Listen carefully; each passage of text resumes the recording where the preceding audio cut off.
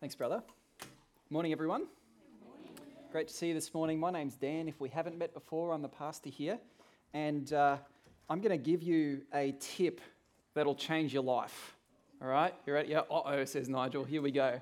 Yeah, so my tip is to do with how you can befriend any cat that you happen to meet. Yeah, uh-oh was right. So here's a picture of me with our cat Charlie. As you can see, we're best friends. And by the way, if you think that like me and Sky are obsessed with our cat, just wait till we have our baby. We're like inside a month now. It's going to be ridiculous. Now, kids, you can see Charlie there up on the screen, and maybe you've met Charlie. Maybe you haven't. Daisy, I think you've met Charlie before. Now, next time you see Charlie, if you should come over with your parents maybe one day for lunch, then do you want to be his friend? Would you like to meet Charlie and give him a good pat and be a good friend with him? Yes? Yes, says Daisy. Fantastic. Now, I'm going to give you the tip, okay? Here's what most self-described cat people get wrong, all right? They come into the house, they see the cat, and then they're like, oh my goodness, you have a cat, right? And they're staring this cat down, and they walk right up to it, and they're like, oh, let me pat you, you're so sweet, you're so cute, and they're getting all in the cat's face. Now, a cat is sort of, it's a predator animal, right? If you have a cat, it catches birds and mice and all that, but it's also a prey animal. It has things that chase it and hunt it. And so it's always scanning for danger. One of the signs of danger in the animal kingdom is eyeballs, right? If someone is gazing right at you, that's danger times. And so imagine this big, gangly-looking creature comes up to you, a little cat, and he's like, hello, and walks right into your space. Well, you're going to be freaked out, and so a cat is going to walk away or think of you as a threat. Here's what you've got to do instead, all right? You walk into the house, you see the cat, and then here's what you do. You lock eyes, and then you do a big, slow blink and look away. It feels really dumb. You feel like a total fool, but it works. The proof's in the pudding, okay? I did this with a cat that I met last night, and it worked. There you go, right?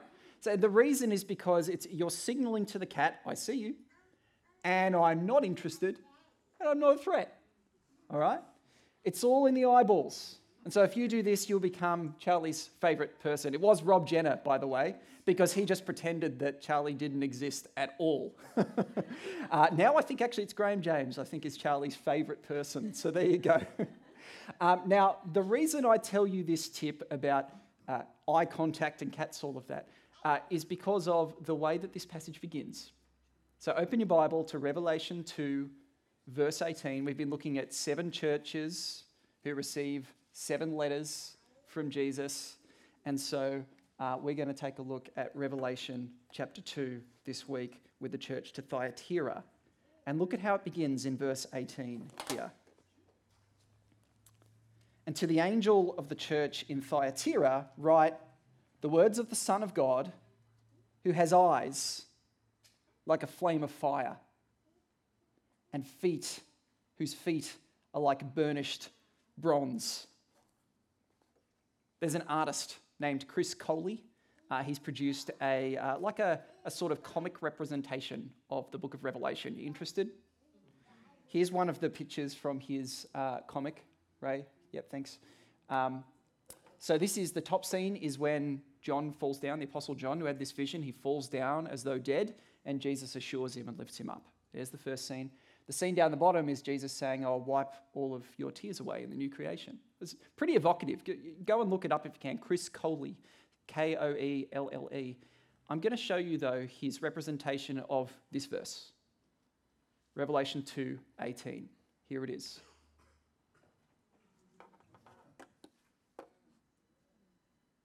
Yeah. You're probably feeling a little bit like Charlie right now. Here's danger. Here's a threat. Eyes like blazing fire. You've probably heard the saying, eyes are the window to the soul. What is Jesus revealing about himself here? I think he's revealing that as he comes with eyes like blazing fire, he sees what's happening in his church. He sees even when there is sin in his church. He has feet like burnished bronze. That is to say, he has feet that are strong and ready to march against sin in his church. And if you look in verse 18, it all wraps together in just 3 words. The words, Son of God. Son of God. It's actually the only time that phrase is used in the book of Revelation. Jesus is telling us something here. He's saying, I am God. I see what happens in my church. Nothing escapes my notice. And where there is sin, I am coming to deal with it. See, there is a problem in the church at Thyatira. And whatever it is, you can tell it's serious. Now, the church does receive some encouragement. Take a look at verse 19. I know your works. It says, I know your works. As I see you, church in Thyatira, I see something good. I see your love, your faith, your service, your patient endurance, and that your latter works exceed your first. They're a growing church. Maybe not just numerically, but spiritually. In maturity, love, faith, service, patient endurance when there's persecution. What is there now is more than what was there at the beginning. Probably an exciting church to be part of, right? Love to be part of a church like this. But Jesus' eyes bore into it, and sort of like an X-ray scan, they see something beneath the surface. If you want to put it this way, it's like there's a cancer in this church, and it's not evident on the surface, but it's taken root, and it's threatening to infect and destroy all the good that is there in the church at Thyatira. What's wrong? What is the problem? Verse 20. We're going to camp out just on this verse, really, for most of this sermon. Verse 20. But I have this against you, that you tolerate that woman Jezebel, who calls herself a prophetess and is teaching and seducing my servants to practice sexual immorality and eat food sacrificed to idols. In this verse, I think we can see 2 problems in the church at Thyatira. 2 things that Jesus bores in and sees and has come to deal with. We're going to camp out on these 2 problems. One problem has to do with just one part of the church, a small group in the church, but the other problem has to do with everyone else. So no one escapes Jesus' firing line in this passage. Therefore, he has something to say to every single person at the church in Thyatira, but also every single person in his church today. I wonder what it is that Jesus will say to you this morning. But we need God's help. This is going to be big stuff in case you haven't grabbed that already. So let's pray that he opens our hearts and our minds to whatever he might want to say this morning. Join me in prayer, would you? Lord God, we do come before you, and we want to come as those who, as though at the foot of a great mountain that we can't possibly overcome, we can't possibly get to the peak of. Here we stand before you, the great God over all creation. And Lord, we ask that you would fit us to see you as you are, to be in awe of your Son. Lord, I pray that you would give us the gift of faith and the gift of repentance this morning. We recognize that they are gifts from you.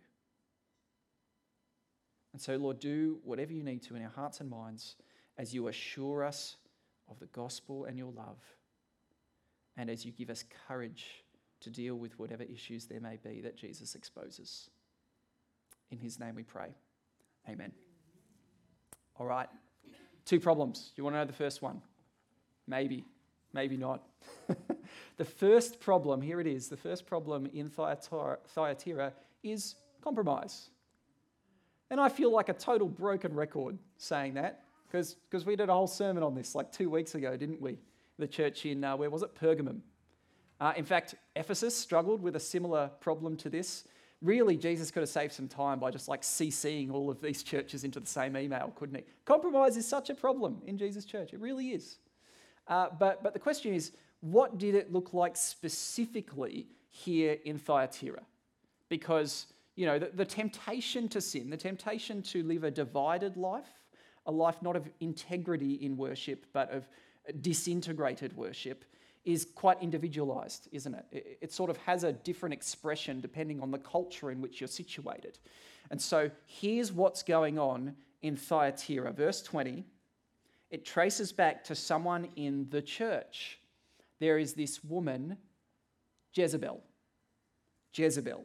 who calls herself a prophetess. Now, does that name ring a bell? Jezebel. Tell me something about Jezebel. What do you know about her? Sorry, say again, Rob. She was the wife of King Ahab, good. Yep, in the book of 1 Kings. What else do we know about Jezebel? Bad news. Yep, definitely. Why was she bad news? Immoral and wicked woman. Yeah, immoral and wicked. Do you remember what she did that was immoral and wicked? Yeah, very good, very good. Thanks, Graham and Knowles. Yeah, she was a Baal worshipper. So the story, in case you're unfamiliar, 1 Kings 16, if you want to look at it in your own time, there's a king, Ahab, who was the king of Israel at the time. He does a trade deal with the people of Tyre, and part of the deal is he gets the daughter of the king, Jezebel, as his wife. Like women's rights, right, in the ancient world. Fantastic. So he gets this queen to marry, only she worships Baal, as you guys said. And so she entices him, the king of Israel, to do the same. And when she becomes queen, she makes Baal worship the national religion of Israel.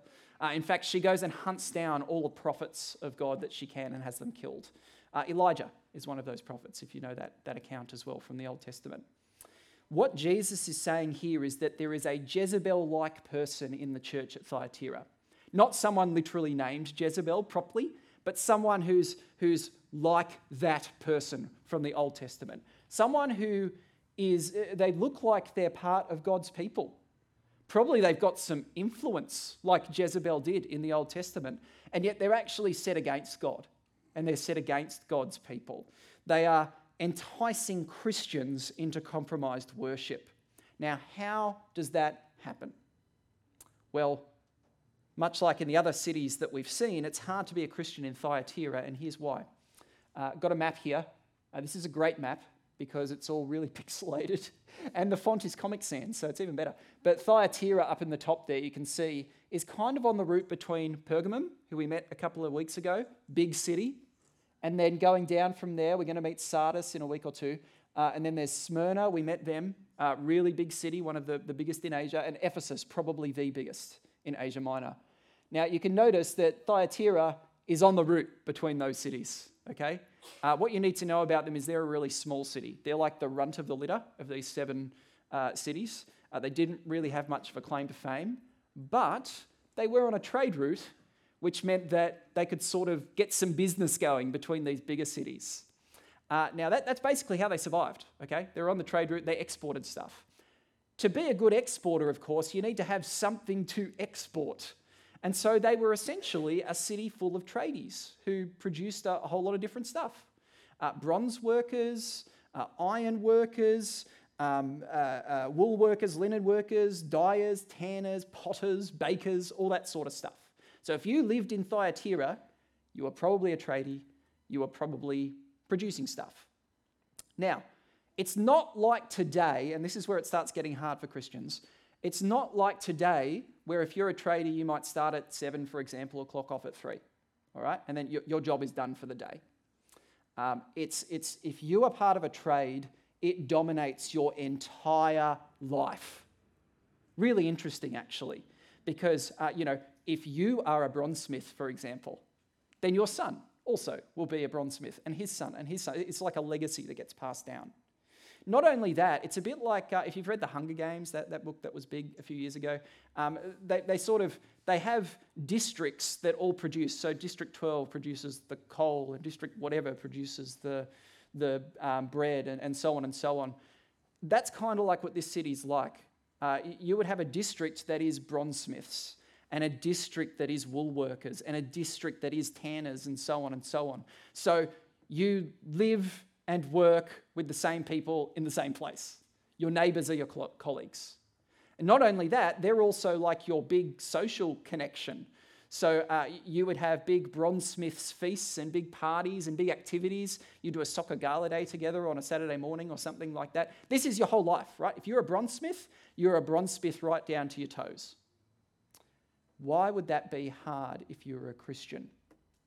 Well, the problem is trade activities, your soccer gala day, your feasts, would usually involve something dodgy. For example, you turn up to the bronzesmith's feast. There's all this food laid out, ready to eat, smorgasbord. The problem is this food has been sacrificed, as it were, to an idol. It's been sacrificed to a false god. So one of the Roman gods, or maybe a god that they've taken as the god of the bronzesmiths, what they've said is that they've kind of like, imagine they prayed over it and blessed it and said, this is food sacrificed to the god of the bronzesmiths, and if you eat it, then you are pleasing the god of the bronzesmiths and appeasing him so that he'll bless our trade for the next month. Does that make sense? Right? So you go in as a Christian and you're like, do I eat the food? Everyone's going to be thinking that I'm eating it to this false god. That's tough. Even more, as the feast rolls on and people have a few drinks, they then bring out some women. And you can imagine what happens next. So a Christian goes, should I even turn up to these feasts at all? Because of what's going to happen, right? Problem is, if you don't go to the feasts, you're putting everything at risk. Like you're outing yourself as antisocial. You're putting your job at risk. You're putting your social life at risk. You're putting your home at risk. From their perspective, you're putting the whole trade at risk because you're not participating and appeasing the gods, and so the God isn't going to bless everything. You're putting your kids' futures at risk, right? Because it's not just your job. They're going to be a bronzesmith too, and their kids. Pretty hard. So imagine then, with all of this on your mind, that you go to church one day and you sit down, and next to you is someone named Jezebel. Probably not literally, but you get what I'm saying. Here's the Jezebel. And they say to you, hey, I know how hard it is to be a Christian here in Thyatira. I get it. I've lived here for 30 years. I know what it's like. It doesn't have to be this hard. I want to teach you something that will actually make this a whole lot easier. And you're like, okay, like fine, I'll give you a hearing. What is it? And Jezebel says, it's okay to compromise. Now, how could someone believe that? It's like saying the earth is flat. Really? It's okay to compromise? As if you believe that. Well, here's the logic, okay? In the ancient world, there was a pretty widespread belief that the body and the soul or spirit are two very, very different things. And the soul or the spirit is like the pure part of you, the good part of you, but the body is like it's just going to rot in a grave, worms are going to eat it, doesn't really matter, okay? So the soul and the spirit is like the real part of you, and the body just doesn't really matter. Do whatever you want with the body. At worst, maybe even the body is evil and we should reject it, but at the very least, it doesn't really matter what you do with it. Now, this is not a Christian teaching, but this was one of the big teachings in the ancient world. And so here's Jezebel and people like her. What they say is, you can sin in the body. You can do whatever you want with your body. Throw it in the fire. Get it involved with the things of Satan. Doesn't matter, because your soul or your spirit is going to remain pure and untouched. You with me? Kind of like put a marshmallow in the fire, right? The outside is going to get all burnt and charred, but the inside's going to be all gooey, right? There's the soul. It stays good, but the outside gets burnt. And so you should disagree with that, by the way, if you're a Christian, right? But not everyone in this church at Thyatira disagrees with that. Some of them are hearing that and they're going, oh, yeah, okay, marshmallow, that's a good illustration. That sounds pretty good. Okay, so what you're saying to me, Jezebel, is I can go along to these feasts and I can eat the food sacrificed to the idols and I can get involved with the other things that happen at the feasts and so on and so on. I can have my cake and I can eat it too, right? Because what I do in the body doesn't matter. It's really what my soul is involved in. Now, like I've said, that's not biblical. Part of that is because decades earlier, Paul had written to a church in Corinth and he had said this from 1 Corinthians 6:12. The body is not meant for sexual immorality, right? Sorry, guys in Thyatira, no. In fact, it is meant for the Lord and the Lord for the body. The body matters. If you want to read on your own time, 1 Corinthians 6, it's quite a good little deep dive into the significance of the body. And part of the point of it is that we were bought for a price, right? God created us with a body, and we're going to inhabit a body in the new creation, right? We're not just going to be disembodied spirits floating around. We're going to be in a renewed body. And in between, Jesus died on the cross. He gave his body, his life, for our bodies and our lives, right? He died to redeem the body as well as the soul or spirit. And what that means is when we trust in Jesus, his body broken for us, bearing our sin, bearing the judgment we deserve, when we trust in Jesus, we are forgiven for the sins we've done in the body and with the soul, but not so that we would do whatever we want with the body. It's that we would now live for the Lord, body and soul. Jesus gave his body, his life, that we would glorify God with our body, our lives. That's the thing that the people in Thyatira are missing. They think they can do whatever they want with their bodies, but they bought into something wrong. And it's not a free life. It's not a free life.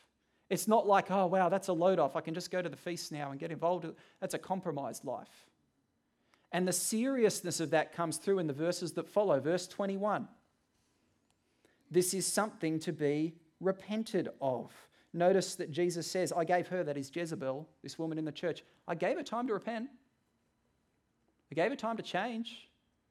This is something where she's meant to chuck a U-turn. Remember, kids, that's what repentance means, kids. It's chuck a U-turn. It's change direction. I was going this way, and now I'm going this way.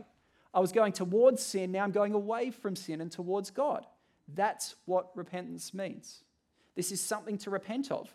Verse 24 even calls this stuff that they're doing the so-called deep things of Satan. Do you see that there? Wouldn't you like to know what that means? The so-called deep things of Satan. Maybe your mind goes to occult things, or it goes to Harry Potter or something. Now that's not what's being talked about here in this verse. It's actually very simple. The so-called deep things of Satan here are just divided worship. It's just compromised living. It's where someone says, I can have God and the things that God is against. I can have my cake and eat it too. That's the things of Satan. But we only end up worshipping the enemy when we live that way. And therefore, if Jezebel and these people keep going, it will lead to discipline. Listen to this.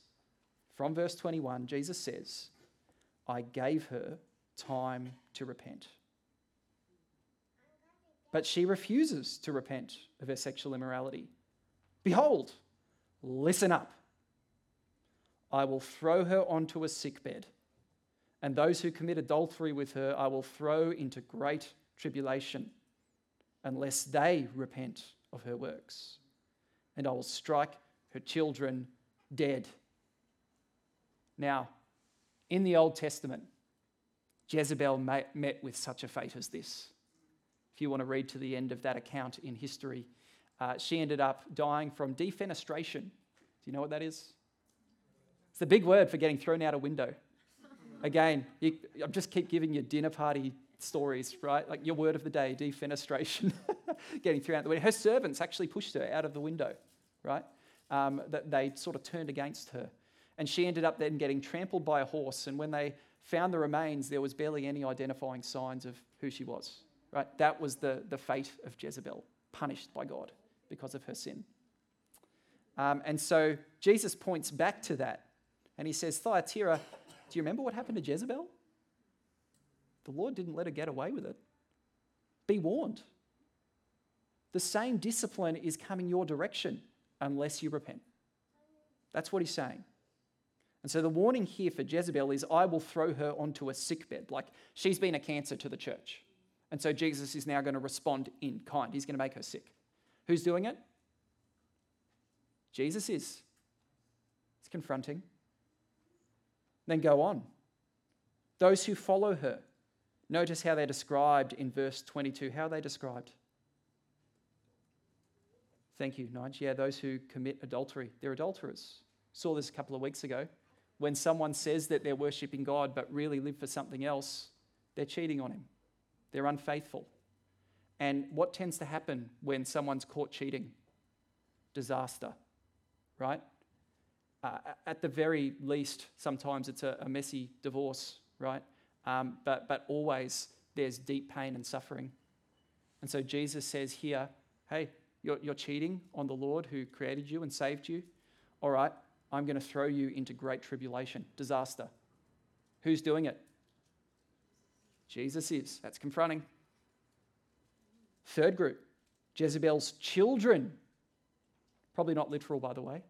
Probably a way of saying, just like adulterers is not literal, it's probably a way of saying these are the people who are so swept up in Jezebel's teaching that they're like little kids just sort of following her around, right, without even really thinking about it now. They're so caught up in it. And Jesus is saying, be warned because I will strike them dead. Who's doing it? Jesus. Confronting, but not without warning. He said to Jezebel, I will give her time to repent. And she didn't. I gave her time. She didn't repent. He's also giving a warning to those who the adulterers and the children here as well. Unless they repent, these things are going to come. There is a chance to turn. Dump the sin, dump the false teaching, turn back to God for forgiveness and help to change in the power of the Holy Spirit. That's his hope for them. But if they don't, there are consequences. In fact, physical consequences like sickness, hardship, even death. Now, that's pretty full on, isn't it? Does God cause physical sickness in people? Could God strike someone dead? That's the claim being made here, isn't it? Now, there are examples of this in the New Testament, just in case we're picking and choosing things here. There's one in 1 Corinthians 11. I want you to come across there with me. 1 Corinthians, just after Romans, just after all the Gospels, 1 Corinthians 11. Now, you might know this passage as one of the chapters we go to for communion, right? Here's the bread and the wine, the body of Jesus, the blood of Jesus. Now, on either side of that little bit that we often quote from about communion and the Lord's Supper, pardon me, is a whole big description of the sin of the Corinthian church. I'm not going to get into all the detail. It takes too long. But just trust me, they're in unrepentant sin. Read it yourself later if you want.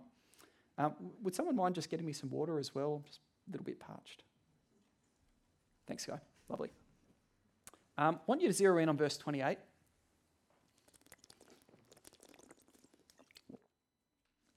Thanks, Sally. Verse 28, 29 talks about the people in the church at Corinth. Let a person examine himself then, and so eat of the bread and drink of the cup.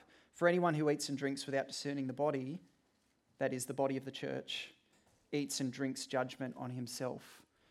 It seems that they are involved in unrepentant sin here in Corinth, and yet they're going and taking the Lord's Supper as if they're scot-free, as if they're not involved in this sin. What are the consequences of that? Eating and drinking judgment on yourself. What is that judgment? Verse 30 tells us. That is why many among you are weak and sick, and a number of you have fallen asleep. Which, by the way, that last bit is not like the sermon's a bit boring and so I'm just nodding off. That's death. That's a metaphor for death in the New Testament. Now, isn't that interesting? And confronting.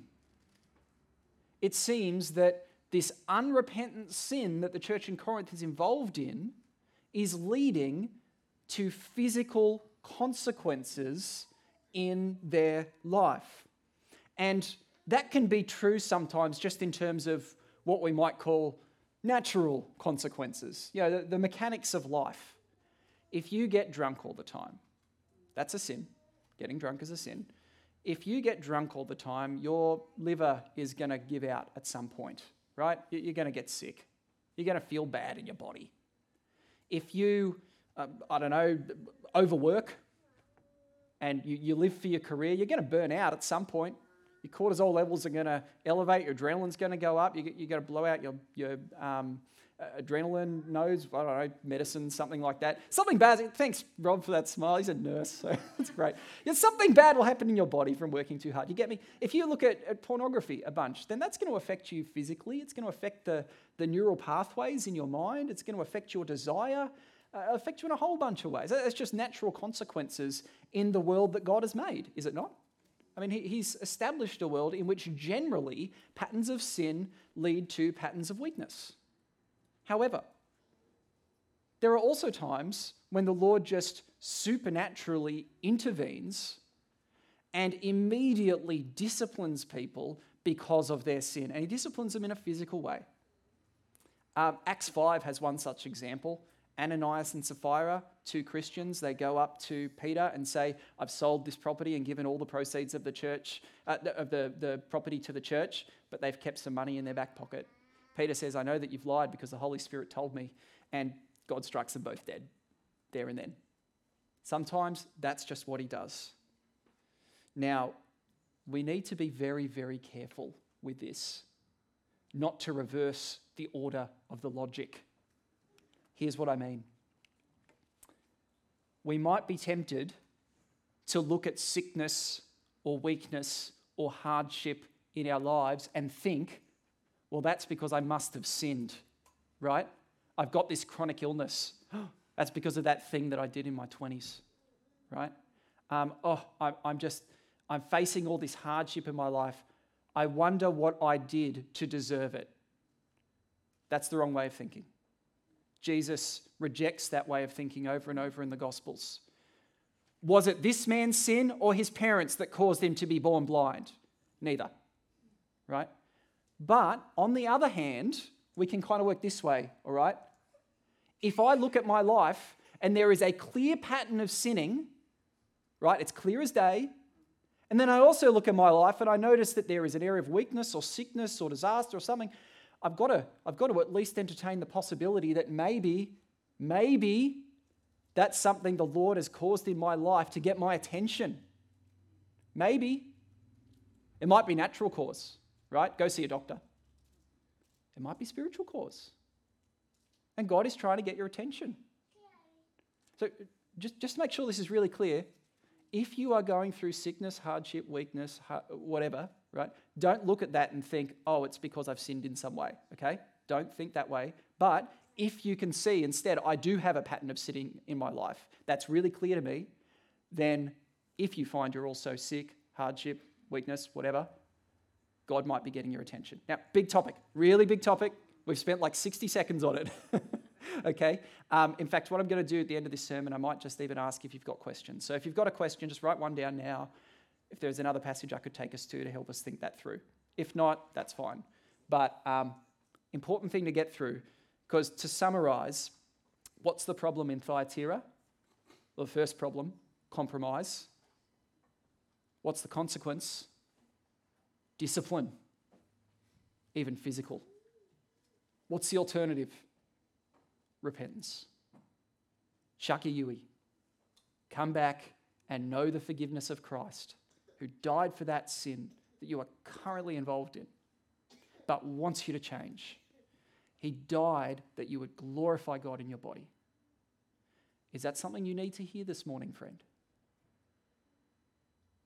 Do you need to hear that the compromised Christian life is no life at all? That you need to repent? Because otherwise, the Lord may well come with discipline. He disciplines those that he loves. That's Hebrews 12. A son who is not disciplined is not loved. He loves you. He wants you to change. Is that something you need to hear this morning? You might be thinking, I don't know how to change. Okay. Talk to a brother or sister here that you trust. Talk to me if you want. Is this something you need to hear? Is there something you need to repent of? There's the first problem in Thyatira, compromise. But there is another problem. This one's a little shorter. And it has to do with the rest of the church. There's this group, the Jezebel group, but the rest of the church is involved in something as well. And I want you to see what it is in verse 20. So back over in Revelation chapter 2. Verse 20. I have this against you, that you, what? What's it say? Tolerate. You tolerate that woman Jezebel. Here's the second problem: tolerance. It's not just that there's someone teaching dodgy stuff and some people are following her. It's also that the rest of the church is tolerating it. They're looking on, but not doing anything about it. You might have heard of something called the bystander effect before. If you plug into YouTube, the smoke-filled room, bystander effect, the smoke-filled room, you'll see one such experiment. It's where a woman comes along and she's been recruited into like a little psychological test study thing, and it's that you would sit in a room and fill out a survey. Now, she's in a room with 9 other people in a circle. What she doesn't know is that all other 9 people are in on the sort of twist of the study, okay? Like they're all setups, they're plants. And what happens is she's sitting there filling out her survey when all of a sudden, beep, beep, beep, beep, beep, there's this smoke alarm that goes off next door. And then smoke begins to seep in under the door. Now, it's all fake. The other 9 people, they know what's going on, and they've been told, don't respond in any way to this smoke alarm and the smoke. And so the woman, predictably, like looks up and goes, is anyone else gonna? No? Okay. Keeps doing her survey. 5 minutes go by. Now, the room by this point is filled with smoke. The smoke alarm is still going off. No one's doing a thing. She looks up again, still nothing. So she gets back to her survey. 10 minutes go by. 20 minutes until finally she stands up, but not to do something about it. She stands up to hand in her survey and leave. Now, they completed this study 10 different times, 10 different people, all exactly the same. None of them did a thing. And it's actually quite logical if you think about it. If you're one person in a room with a smoke alarm going off and smoke coming in, the responsibility is all mine, 100% mine. I've got to do something about it. If you're in a room with 9 other people, now the responsibility is 10% mine, right? It's only 1/10 mine. And that's how everyone's thinking. And so it means that really no one's going to do anything about it. When we're in a group, it's easy to tolerate bad things, right? And so in this case, I think that's what's going on in Thyatira. They're being bystanders to sin.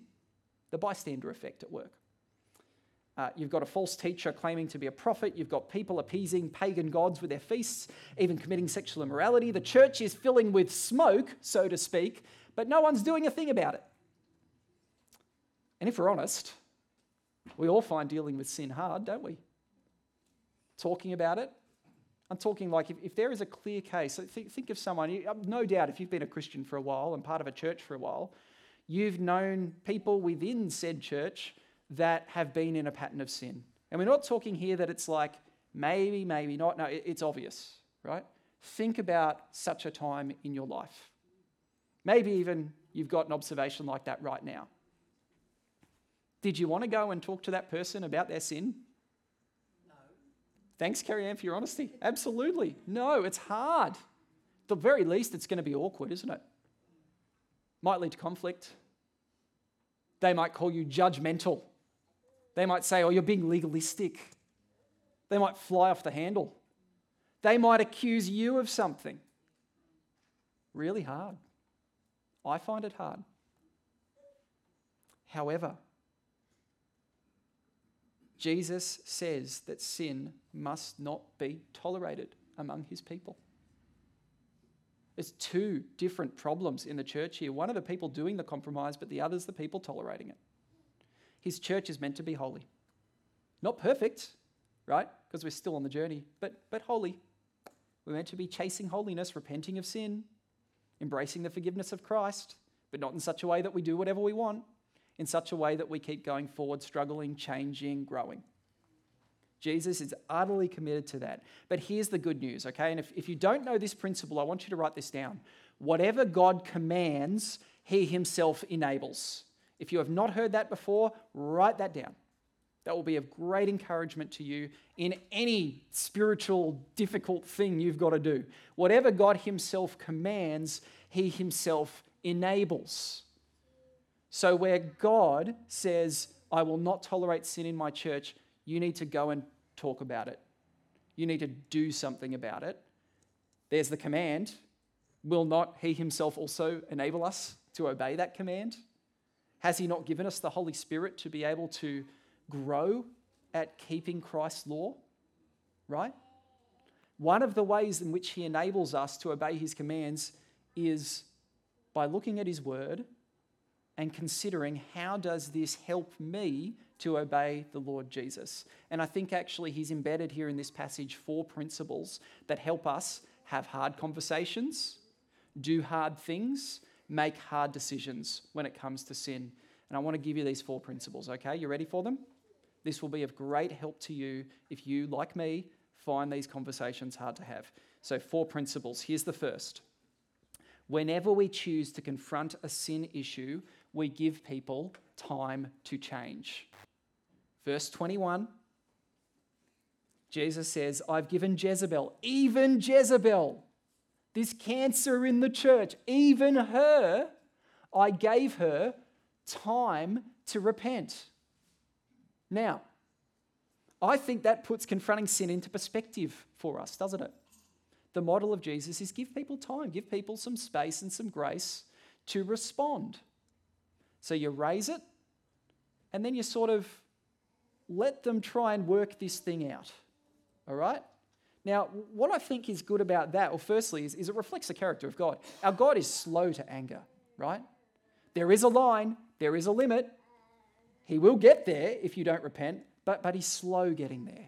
There's time, there's patience, there's space, there's grace. One of the things I think that's helpful about this with a hard conversation is that we don't have to approach a conversation thinking, if I don't convince this person to change right now, then I've failed, right?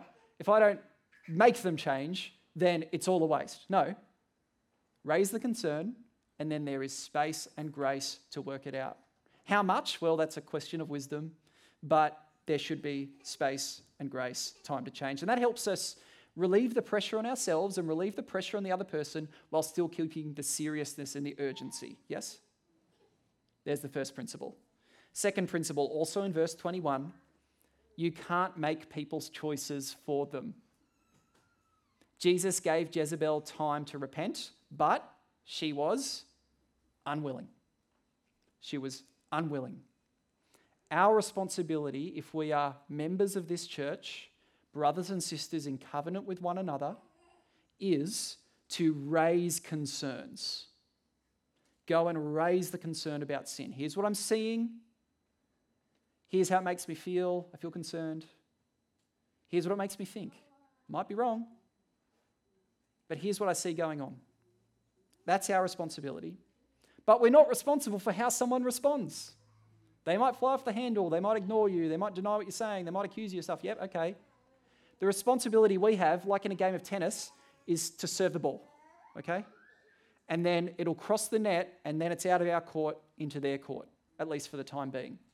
We're not responsible for what happens on the other side of that net, but we are responsible for what happens on this side of the net. I do have to raise the concern.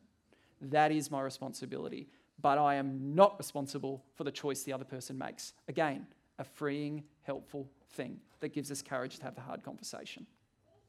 Third principle, verse 22, God's purpose is restoration. God's purpose is restoration, right? He wants the followers of Jezebel to repent. He wants them to repent, right? These things are going to happen unless you repent, he says. That's the hope. It's that they would turn around. Verse 23, he wants the church to know that he's the one who searches minds and hearts. Now, what are they supposed to do with that knowledge? Repent and change. You can't hide anything from Jesus, he's saying. I want the church to know that. So just do what's obvious. Since you can't hide, change. And that's his hope. It's that people would repent. God is not there with a magnifying glass, as if you're a little ant, and he's just waiting for the sun to come out so that he can burn you up and set you on fire. That's not God, okay? His will, his hope, his desire is that people would repent of sin. He is willing that none should perish. His aim is restoration. In fact, if you want an example of that, we looked at this a little while ago, Matthew 18, right? Matthew 18, 15 to 17 talks about church discipline. That's what we're talking about here. And the first thing to do is, if you notice sin in someone's life, go and have a private chat with them. You don't go public straight away, right? You go and just one-to-one, have a chat. Here's the concern I see. And do you remember in Matthew 18 when we did that sermon, what the goal was? It's that we would gain our brother. That's the goal. Now, if they still don't listen, bring a friend, bring a witness, go and talk again. It's serious. We've got to keep talking, right? Their lob back over the net was, nah, not listening. Okay, so the ball's back in my court. Jesus says, take a friend. Let's talk together. The goal is that you would gain your brother. They would listen and be won back to you. That's the goal, over and over and over. But still, if they don't listen, the ball comes back over, get lost. Okay, tell it to the church. But still, the goal is that you would gain your brother. It punctuates that passage over and over, right? This is the goal of any conversation confronting sin. It's that this person would repent and come back. They would be restored to us. In fact, there's even a case in 1 Corinthians 5 where Paul tells the church to dismiss someone from membership, to excommunicate them. It's this guy involved in horrendous public sin. They've all been tolerating it. He says, excommunicate this person, treat them as an unbeliever. Even the language he uses is hand them over to Satan, as if to say, they're not part of God's kingdom anymore, they're part of Satan's kingdom. What's the goal, though? 1 Corinthians 5, verse 5, here it is. You are to deliver this man over to Satan for the destruction of the flesh, so that his spirit may be saved on the day of the Lord. How helpful. We don't come as judges ready to condemn. We come as friends ready to help and bring restoration and hopefully repentance, that the person would turn around and be saved, whether that's at the level of the private conversation or all the way down to dismissing someone from membership. The hope the whole way along is restoration. Again, really helpful, I think, as we approach those hard conversations and decisions. One more principle. We will judge with Jesus, verse 26 to verse 27. As in, when Jesus returns, this is what we're going to be doing, friends, if you're in Christ, if you're a Christian. You will stand with Jesus on Judgment Day. You've thought about that all that much? You thought about that ever? I was talking with Andrew. We were studying this passage earlier in the week. Where's Andrew gone? Up the back. There he is. And we were both just going, yeah, we never think about this. How crazy is that? But have a look here. In verse 25, he tells the Christians at Thyatira who aren't compromising in sin to keep faithful, right? Only hold fast what you have until you come. So keep maturing in the faith. Don't tolerate sin. Confront it. Just keep doing those things. No other burden. Do that. Verse 26, he then quotes from Psalm chapter 2. That's what we call a messianic psalm. It's a psalm about Jesus the Messiah. And it's sort of about him ruling the nations as a king. And I want you to listen in verse 26, this little twist that he gives to it, right? Psalm 2, all about Jesus and his rule. I want you to notice here who's ruling in verse 26 and 27. Take a look in your Bible. The one who conquers and who keeps my works until the end, to him I will give authority over the nations, and he will rule them with a rod of iron, as when earthen pots are broken in pieces, even as I myself have received authority from my Father. See, when Jesus comes, here's what he's going to do, right? He'll bring the nations together under his rod of judgment, right? And he'll break into pieces like pottery everything that's evil. Everything in his universe that's evil. Everything set against God and his good kingdom. He will preside in judgment over Satan, over the demons, and over everyone whose name is not written in the book of life. Everyone who has not responded to Jesus in faith and repentance. That is what Jesus will come to do, right? He will finally fully deal with evil in the world by consigning it to judgment. But do you notice here in verse 26, he will not be doing it alone. Do you notice? It is also the one who conquers who will be doing it alongside of him. the one who keeps his works until the very end, the one who keeps trusting in him alone for forgiveness of their sins, who continually repents, who keeps turning back over and over, no matter how many times they get trapped in sin, they keep turning back to Jesus. That person will be standing with Jesus in judgment over all the evil in the world on Judgment Day. They will be standing there, as it were, at the edge of the lake of fire, seeing Satan and death and Hades and all of those who've been opposed to God and his work in the world going into eternal hell. And they will be standing there giving glory to God because he has finally dealt with evil. There is only good that remains.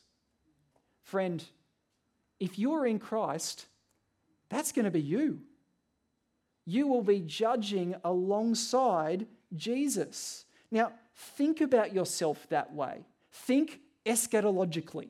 That means think in view of the end. Okay? If you're in Christ, then right now you might be thinking it's too awkward to deal with sin in the church. But then at the end, when Jesus comes, you'll be raising a rod with him to end sin forever. Think about that. You might think right now that you're trembling at the thought of a hard conversation, but when Jesus comes, you're going to receive authority with Jesus to consign the eternal fate of evil. Think about that. Think about yourself in view of that. You'll be in the presence of the morning star himself, Jesus Christ, the Son of God, in whom there is no sin, no evil, no darkness, only purity and holiness and goodness. You'll be in his presence. So how then could we tolerate sin today? How then could we put up with it in our midst? Knowing who you'll one day be and one day be standing with. I hope those principles help you. They help me. And I wonder as you look at them, if you're in that bigger group that's maybe not compromising in sin right now, but tempted to tolerate it. Is there even one of those that really sticks out to you this morning and you go, that helps me have the hard conversation? Because I fully expect some of those conversations need to happen this morning. In any group of Christians, there is always things that we need to repent of and grow in. And we need the help of brothers and sisters to identify them and help us with them. Right? Fully expect that there'll be plenty of those conversations that always need to happen. And I pray that this might give you courage from God's word to go and do it. All right. We must neither compromise in sin nor tolerate sin. I want you just to think, which side of the dilemma are you on? Do you need courage to no longer compromise in sin? To repent, receive the forgiveness of Jesus, and give undivided worship to him? What do you need to do? Or do you need courage to no longer tolerate sin in the lives of your brothers and sisters around you? What's the hard conversation you need to have? What's the thing you need to grab hold of that helps you do it? Let's pray.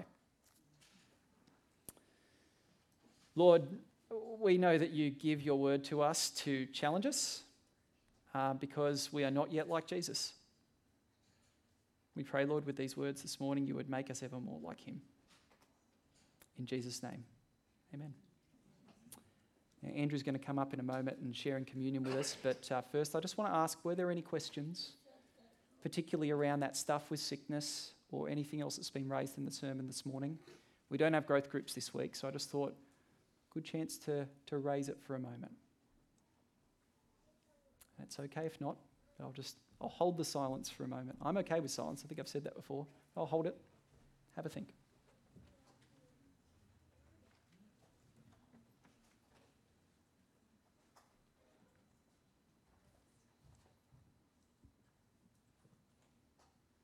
All right. If you have any questions, any thoughts, come over and chat to me afterwards. More than happy to talk it through. Andrew.